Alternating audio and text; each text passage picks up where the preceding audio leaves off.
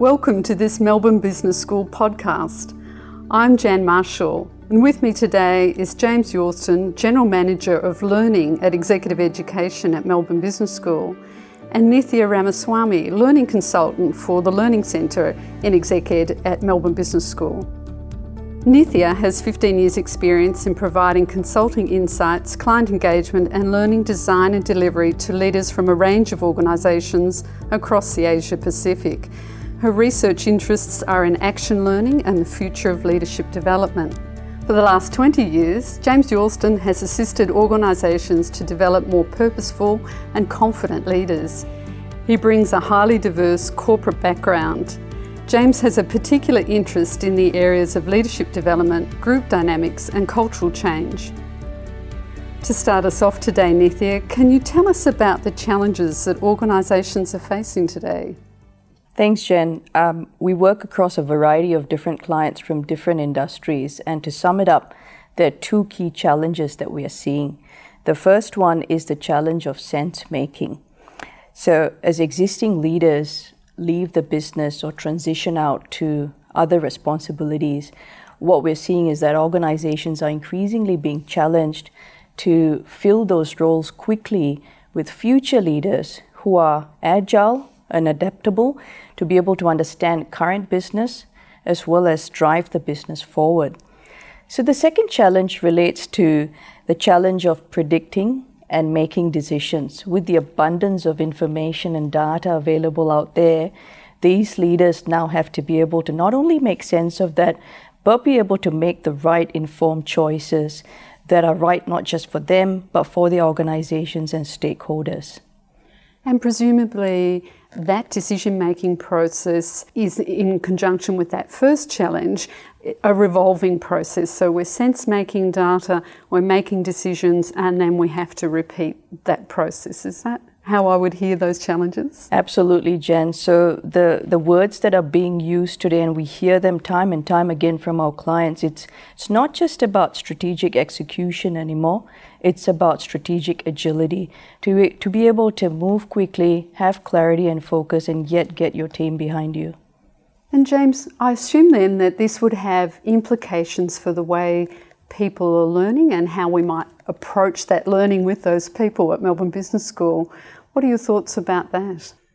Thanks, Jan. Yeah, I think learning is really at the centre of what organisations need to be focused on. And I start with the point that, as Nithya is saying, all of the change that's occurring, if we're not learning at a rate that is greater than the rate of change, organisations will fail to survive. So it's that simple. Think about the equation of the rate of learning's got to be greater than the rate of change to keep your survival. Wow, that's quite an impactful statement and something for people to take on. So how might they approach this idea of learning? We've got to learn rapidly, we've got to make sense of data, and we've got to make decisions more quickly. How does that all come together? What's our response to that?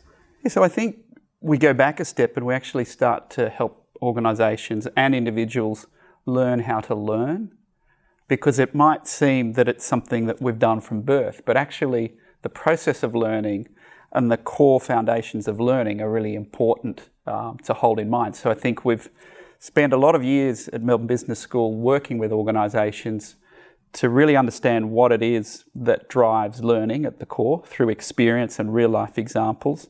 And we've also got a wealth of research that gets conducted around the university and the business school to what underpins learning. Would you be able to touch on a couple of those points of what underpins learning for adults, obviously now we're talking about, because that would feel quite differently from the way we learned at school?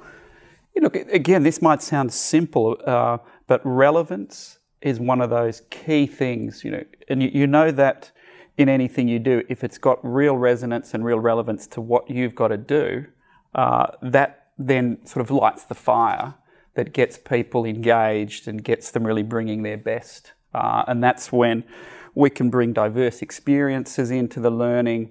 That's where we bring a reflective cycle into the learning.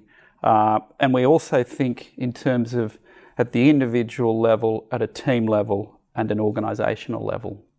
So with those challenges in mind, Why might a client approach Melbourne Business School to engage in executive education? We see two real reasons that brings organisations to working with us. The first one is the organisations are trying to implement a new strategy or developing and then implementing a new strategy. So that's at the organisational level. And then the one that sits second is then equipping individuals, managers and leaders, to be able to be ready and able to lead into that future strategy. So we've got the organisational lens and then we've got the individual development lens, and we bring both of those into that approach and that partnering that organisations work with us. I think just adding on to what James has shared as well, change is all pervasive and our clients are not alone in that process. I think we share the same sentiment that in the field of leadership development, things are changing all the time, and the way we think and learn has to correspond with what's happening in the business landscape. And because we recognize that, I think that's what makes our clients want to work with us more and partner with us in the long haul. I would add a piece to that, Nydia, which I think we even see in the offers that we have. If we went back sort of 5 years, we would have had longer cycles. We would have designed a program or an offer, and that would have stayed relevant for a number of years. I see the same thing when I work in energy, or I work in retail, or I work in manufacturing. Car manufacturers, the life now of a run of a model is so much shorter than it used to be. So things are so rapidly changing that you have to keep reinventing, you have to look at shorter turnarounds, and we see that in our work in leadership development. Programs that used to run for a lot longer need to be customised, needed to be adapted far sooner and far more often. So in that sense, reflecting the clients, the people at Melbourne Business School and Executive Education have to be able to respond quickly, they have to be agile, have to listen to the voice of that client and what their real needs are, and then be able to respond with a program that both is in place as a learning experience for a time, and that might need to change as well. So there may be an iteration to that program or that experience. Is that what I'm hearing? Yeah, and I think organisations, the context is unique, and you have to be able to listen and really get sort of under the skin of the organisation to really get to appreciate what are the nuances. Yes, there's disruption across all of the industries, but what are those particular facets that you need to attribute your own learning approaches to? Yeah, and I think staying adaptable and agile with our clients in that process means being able to challenge our own assumptions on how people learn, whether it works for them, whether it's relevant, being willing to let go of set ways, which again, challenges the old stereotypes of what a business school might offer, and at the same time experimenting with new ways of doing things and learning as well. So perhaps you could give or bring this to life for us through some examples of some work you've done. Yeah, so I'll pick up an example in the energy sector. We've been working with a large energy player over a number of years now, and the original challenge the organisation was facing, a new executive team, a new CEO had come in, and the talent that was coming into that pipeline of future executive leaders was very slim. So the organisation, as we've said earlier, was on a path in terms of implementing a new strategy, and it was really important to have that pipeline of leaders. So that was where we first came in and were engaged with the client to say, we want to build a stronger pipeline, so we want to develop that capability in our leaders to be more strategic and to be able to sort of hold more perspectives in mind. And can you tell us a bit how that played out, that learning experience, how it developed or changed over time? So one of the things I wanted to bring in here was when we first started thinking about the design of the program, I still remember the chief executive, because we were talking about how do we make this really relevant and real in what the learning experiences are. And so we wanted to bring in the concept of real cases or adaptive cases and challenges the business were facing. So the CEO said, that's great, I've got a list of those, and here they are, and we can form teams around those, we can sort those out. And we had to pause it there and challenge the organisation to say, one of the things you're trying to build in this pipeline of successes is that ability to be thinking strategically and longer term. So right at the beginning, we intervened to say, if those challenges are directed from above, you're at the very beginning losing that capacity to bring people into this program to get them thinking at that more strategic level. So it was an interesting conversation when the chief executive said, but what if they pick the wrong things? What if they pick things that I don't see as important? Well, we said, what will they learn through that versus just being given a series of projects that the executive team have decided upon? So that was a really important first part about how do you bring realistic, stretching challenges. And the groups grappled with that first part of the program, which was, we've got to come up with the challenges.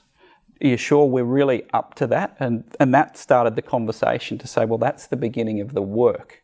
And we use a simple philosophy of we call it giving the work back. So rather than the executive team or the MBS program facilitators holding all that, we give that work back to the participants to actually have to grapple with those tougher questions. So Nithya, is that example that James provided typical of a client for executive education, or perhaps others are different?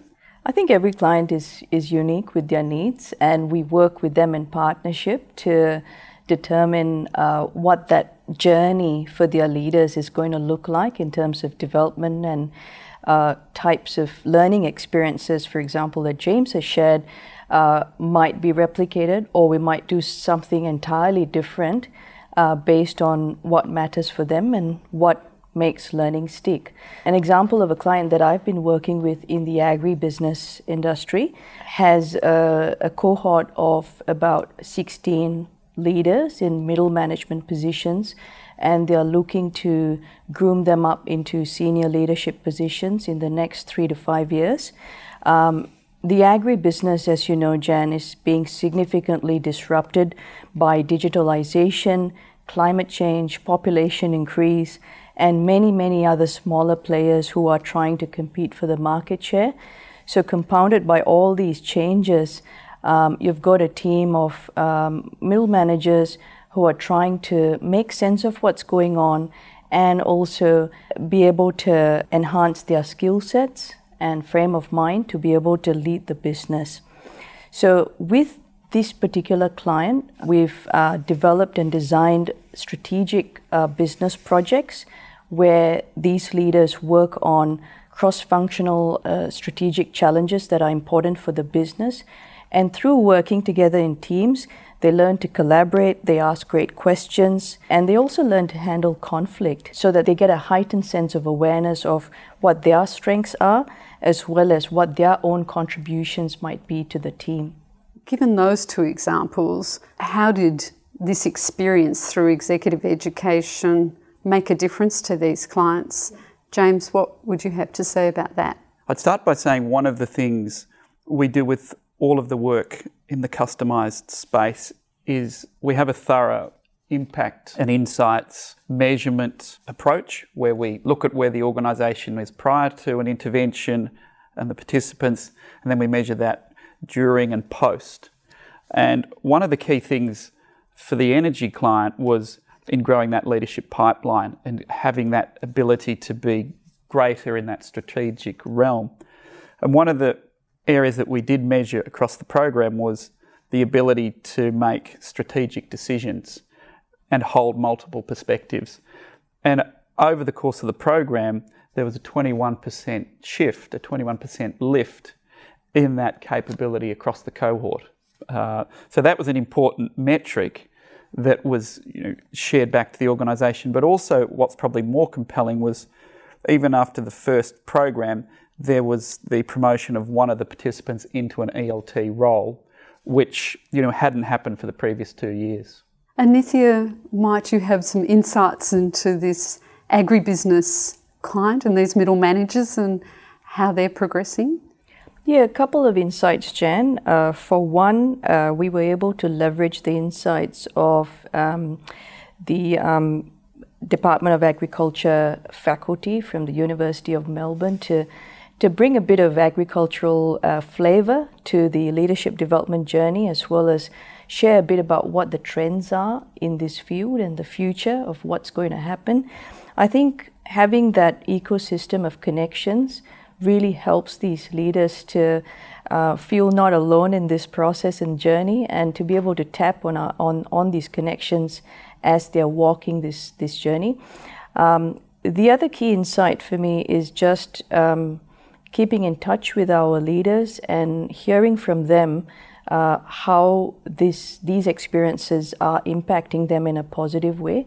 So, for example, one of the leaders shared with us about how these experiences don't just teach him new skills or knowledge, but they really expand his frame of mind and new ways of thinking. So based on those two examples, James, perhaps you could tell us what informs or guides the thinking behind developing a learning experience. Yeah, we have 6 principles that sit at the core, really the foundation of the work that we do. And those 6 principles are making learning relevant and realistic, learning by acting and reflecting in a continuous cycle, learning through stretching and supporting, building awareness of self, others and the organisation, learning through engaging the whole person, and lastly, learning through embedding through diverse experiences and networks. So why do we call those learning principles? How does a person use those when they're developing work with a client?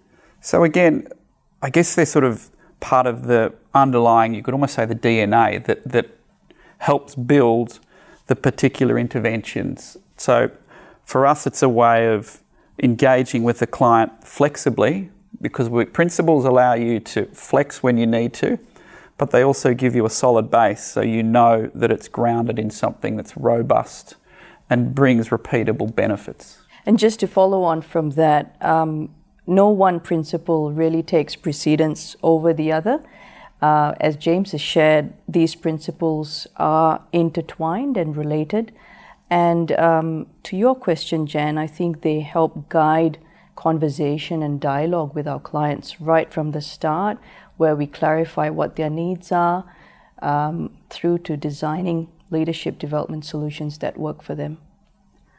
So, James and Nithya, have you some final thoughts about this approach for learning, executive education, to just take us out on? What thoughts might you leave us with?